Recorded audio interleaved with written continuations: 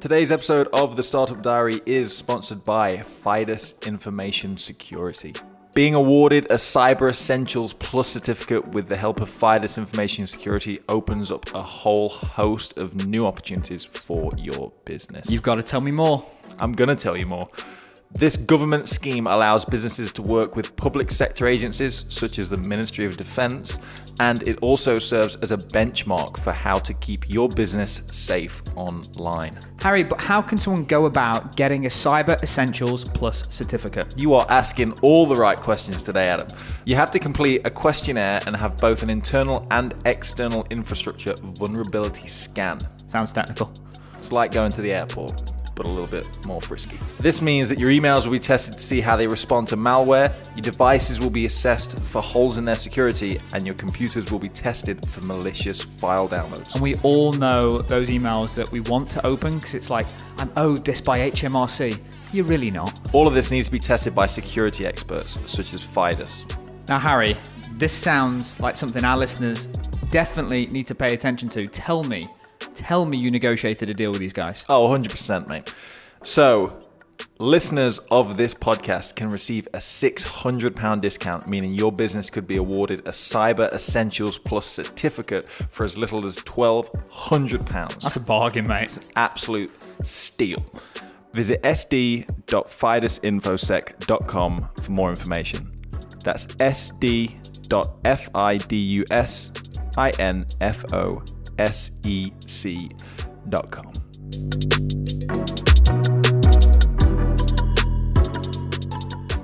Hey guys, welcome to this episode of the Startup Diary podcast. In this episode, we talk about how to launch an app, all about pre-launch, validate the idea through to a very tactical approach to make sure you can de-risk it, build a community, and make sure there is a revenue model behind the scenes that will work. Enjoy.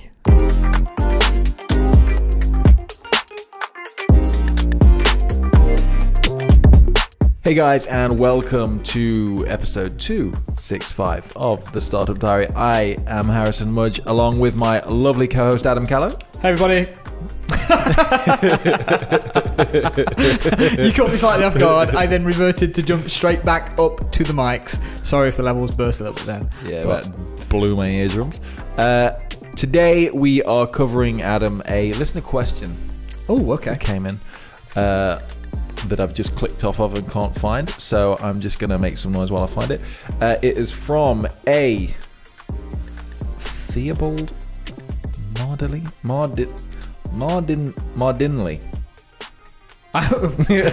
Theobald, I'm so sorry about the way that Harry's butchered this. I'm not looking at this right now, so I apologise. Yeah, apologies for butchering your last name, but Theobald asks... You know what? I'll read his message. I'll read his message and give you a bit of context. Okay, cool. Because otherwise I'd be skipping a few paragraphs. First of all, thanks a lot for your brilliant podcast. Today's an exception. I ran a startup in France 7 years ago, and I wish I had your precious advice at this time. I'm now in London running the Wallace Collection restaurant. Lots of stress and little money, but I love the human side of it. I am at the same time starting to work on a mobile phone app idea I've had in mind for a while.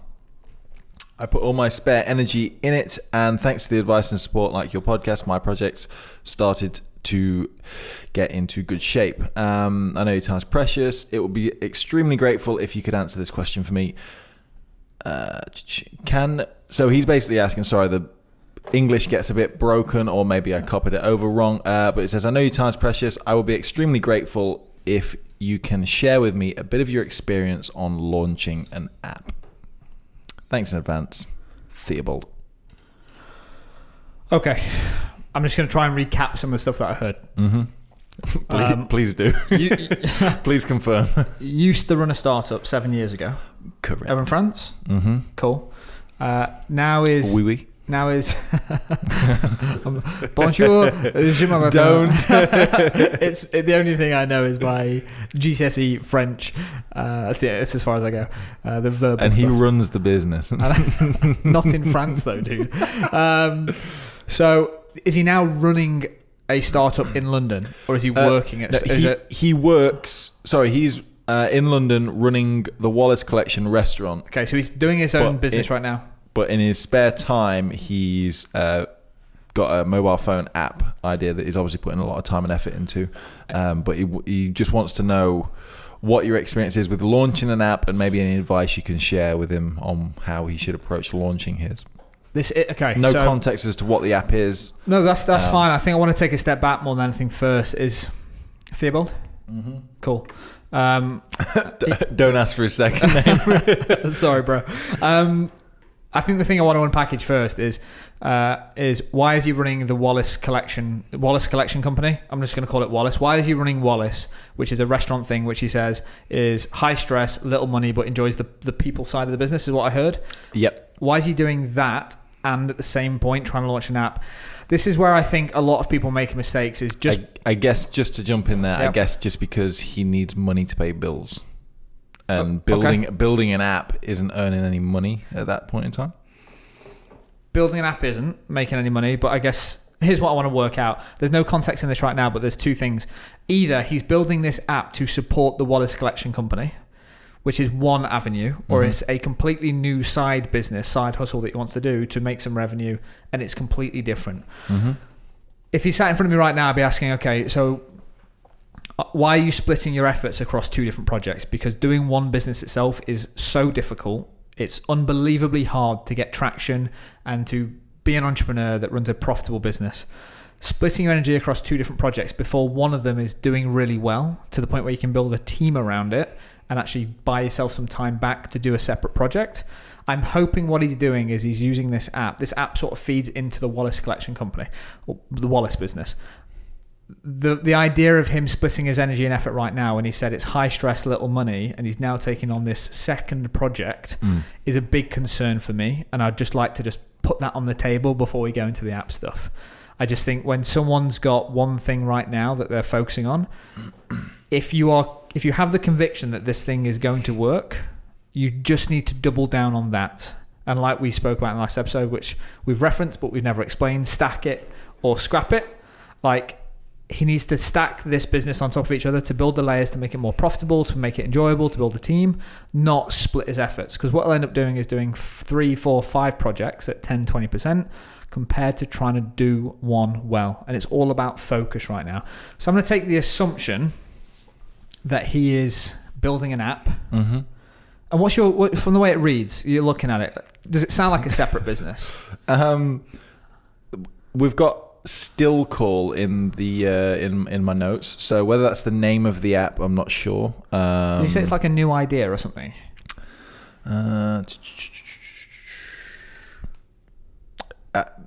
No, I've not got any. It's just got an app idea that he's had in mind for a while. Okay. Yeah, sorry. No, it's fine. All right, it's fine. I just, guys, on this note, if you're listening to this show right now, Theobald, when you listen to this, awesome. Follow up with anything that you want to. But if you send in a question, give some context. We might not read the whole thing out on the show. Yeah. If there's any sensitive information that you want to share with us, but not on the show, just say keep it anonymous or whatever. We'll just 100% gloss over. Say this bit, don't talk about on the show, but you can read this bit. Cool. Just helps us answer it. Let's just get into the meat and bones in terms of things that I've thought about when launching an app. So for anyone that's listening, Expert Trades, we've got an app in the App Store that helps trades professionals do quotes, invoices, car payments, manage profiles. It's a very complex technical app that's there to do the admin work of a small business. Quotes, invoices, all that good stuff. So if Theobald came and sat to me as I've got this great idea, any advice on launching this app? My first thing would be is, have you validated the product? And I'm not going to go over everything. Yep. What we should probably do, and I don't know whether you want to drop it in now or at the beginning or at the end, is go back and listen to a certain episode where we talk about validating your idea. It'd be great if we can work if we can work out what show that is. So firstly, I just want to say is validate the idea. Secondly, one thing that's really hard with apps is the revenue model behind it. So if we talk about app revenue models for a very brief second, there's probably 3 to think about. So you've got freemium, which basically means you are building an app with a feature set that if you pay for it, you get increased features.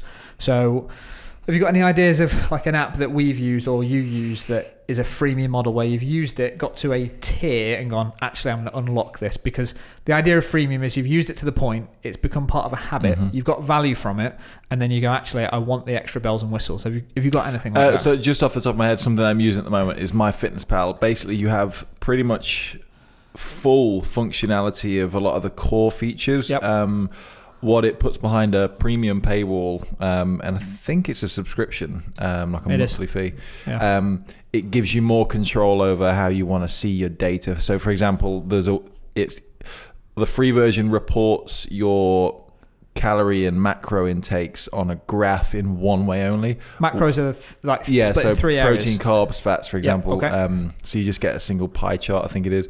But if you pay for premium, you've got more control over how you set your goals, the different different goal setting, different reporting. It doesn't do anything new. It just gives you more control and more features on the functions. So I quite like that, because you get to try everything and see how it works and understand the platform. Yep. But then if you want it to be more powerful in the data it gives you, you pay. So it's the same thing but better. Yeah. And you were able to try it first before. Yeah, free to download and free to use and free to build the habit around and let it become part of your life. And then obviously for them, they've obviously spent time learning what the cool features are, because some of the reporting it does is good, but you wish it did it the other way, which is behind the paywall. Okay. So dangles a carrot in front of you a little bit. So there's that freemium model, and the reason that there's two different upfront paid for services I want to talk about. Freemium, by giving someone access to the app to try it first, lets them understand the value before paying for it. Awesome. One model. Secondly, is an app that before you even get into it, you have to pay for.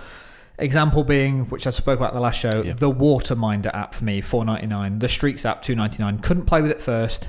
Googled it, looked good, paid for it, downloaded it. I then have to work out, is this thing any good and is it valuable? So there's those two paid for models. And for me, I would always recommend having some way to allow your user to experience the product first before asking them to pay. Otherwise, what you have to do is you have to do an amazing job up front of marketing. Because if you think about when someone goes into the app, they can test it and try it themselves. They can experience it. You can onboard them. Whereas you have to get someone over the payment line before they're even into the app if it's a pay-to-play straight-away app. Think about those two things. Depending on what your app does, again, no context here, but if your app is something that's a utility that people should be using over and over again, work out a way to give them a flavor or a taste of what it does, get them in, show them the value to the point that you move them to where they want to pay for it. And it might be like Harry's is, you get extra features, or like our app at the Expert Trades, is we toyed with this idea. We did loads of different things. Yeah, we've tried a lot. But we worked out that when you're doing a quoting and invoicing app, is that people creating your first quote and invoice is a barrier. They want to know what it looks like, how easy it is, what does it look like for my customers. So what we did is we made that completely free.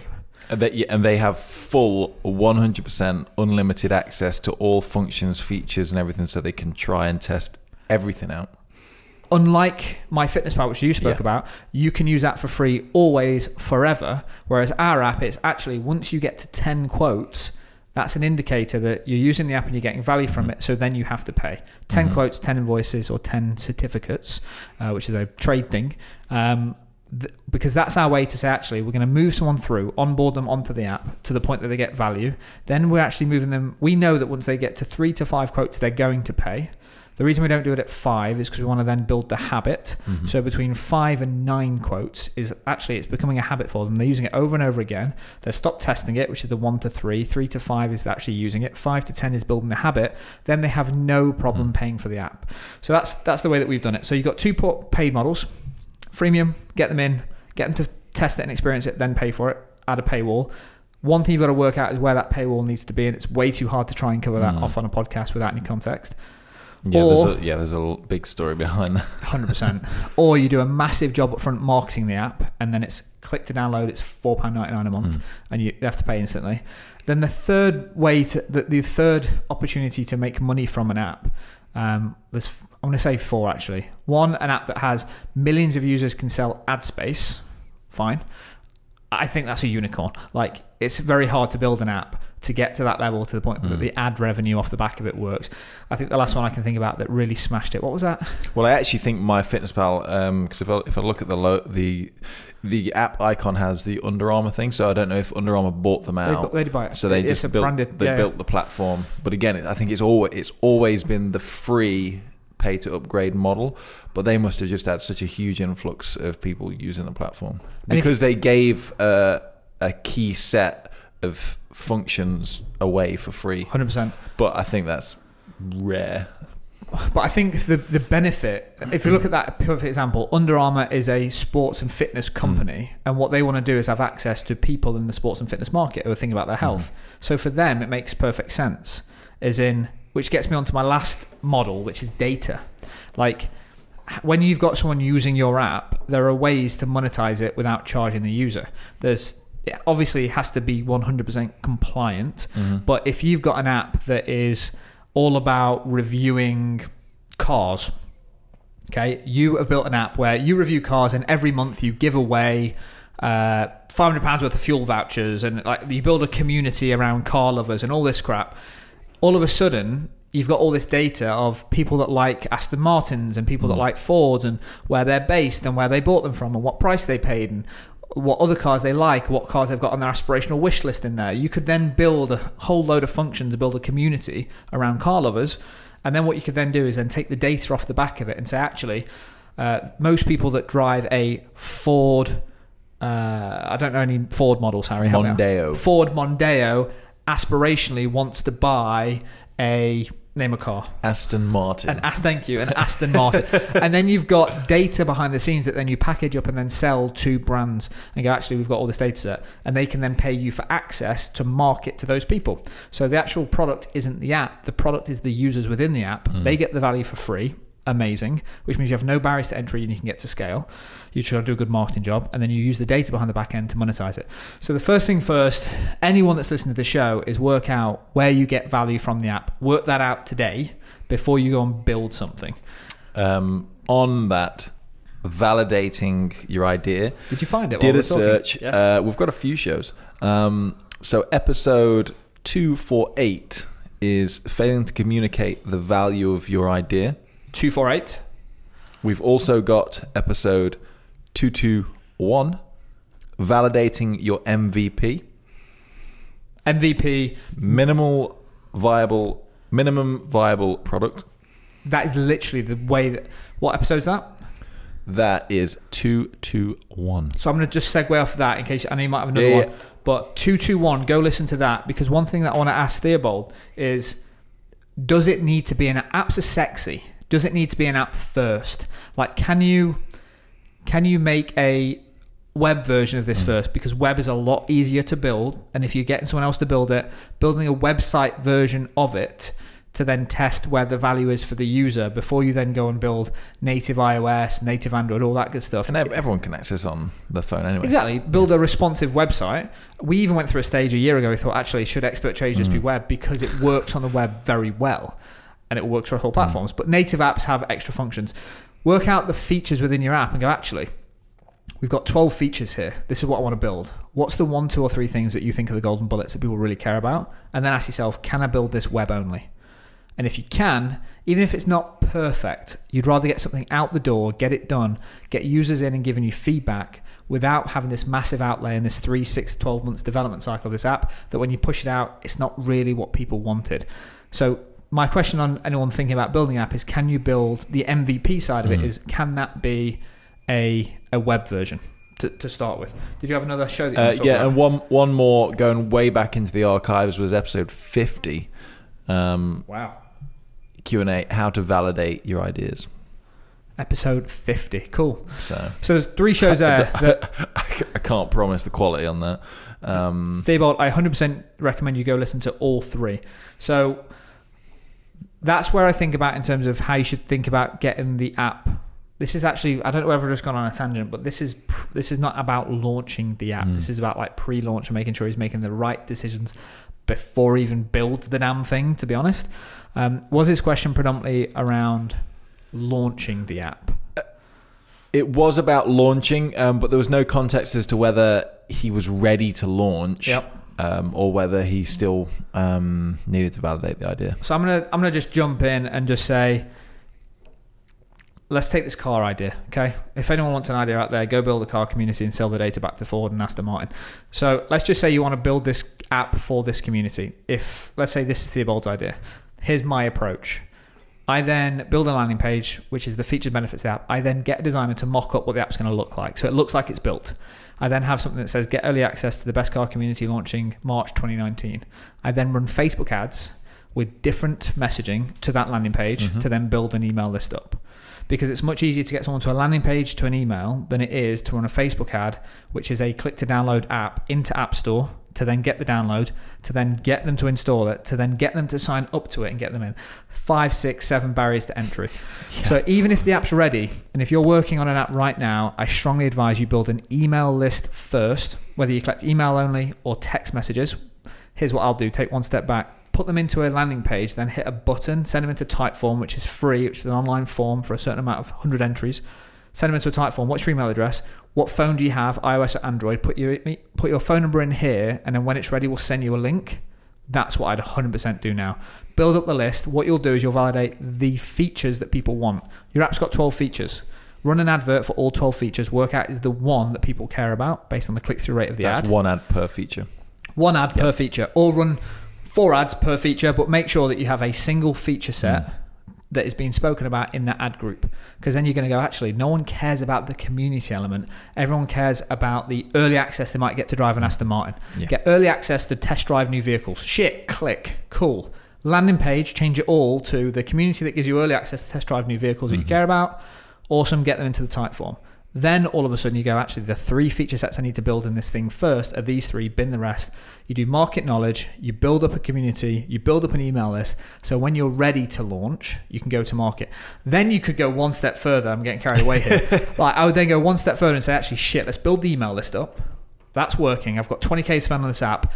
I'm not going to spend my 20K on the app build right now. I'm going to spend it all on marketing. I'm going to build this huge list of people because I know what works. I know what they care about. I'm then going to go and speak to Aston Martin and Ford and say, we've got all this list. Would you like to be our first primary sponsor for the first year? Whatever. Go and monetize these guys before you build the app. And then would that finance the 100%. build? That's what I'd do. So you would... I'd finance the user acquisition with the cash I've got, not the app build. So you would validate the audience and then potentially sell the idea in form of sponsorship? Whatever the revenue model is behind it. Okay. Whatever you're going to go and sell to Aston Martin, whatever the revenue you've decided, step one, work out the revenue model. Build up the user base, because whatever your revenue model is, if it's a brand deal, the one thing they care about is eyeballs. How many users do you have that are interested in Aston Martins? Cool. Well, I've got 37,000 people that are car lovers, and on this form that I had, I know what car they drive now, what's their aspirational car, and I've got their email address and phone number. They're going to download this app. Do you want to take part? No, I'll go to the next guy. I would do all that first, then build up, because what you've got then is you've got a user base of people, and then you can go back to them and say, hey guys, what's the next feature that we want to build? Vote. You can do this all community building, engagement, and activity rather than guesswork. And it also makes the original... You can do some cool stuff. Look, I'm wearing a founding member t-shirt. This isn't something that I've made up on the spot. We did this thing. We said, actually, guys, we want to build a new product next year. Are you in? We need 2,000 people to say yes. 6,556 people said, I'm in. So we're building it. Like, copy this. Just do this. Because what you end up with is, 1, you save loads of time and money because you don't need to go and build an app that no one wants. 2, you get okay at Facebook ads because you're going to have to pay for them and learn, which is super important to do it yourself. 3, you're going to end up with an email list of people that care about your app and data to then go and sell to brands, which is step 4, to make sure your monetization plan works. Do that, Theobald. Job done. Nice. Good luck. Hopefully, Theobald, that answers your question. If not, you can follow up. And guys, if you have a question like Theobald did, you can email questions@startupdiary.club, or you can join our Facebook group, which is facebook.com/groups/startupdiaryclub. And in that group, if you are listening to this the day this episode is released, which is on the Monday, yesterday, me and Harry were in that group doing a live stream to catch up with the awesome people we've got in there. Quick shout out to Shane and Alison for being the admins of that group. You guys do an amazing job. Guys, hopefully you've enjoyed this show. Fire in any questions that you've got. Take part. Let's make 2019 your best year ever. And we'll see you on the next episode of the Startup Diary podcast.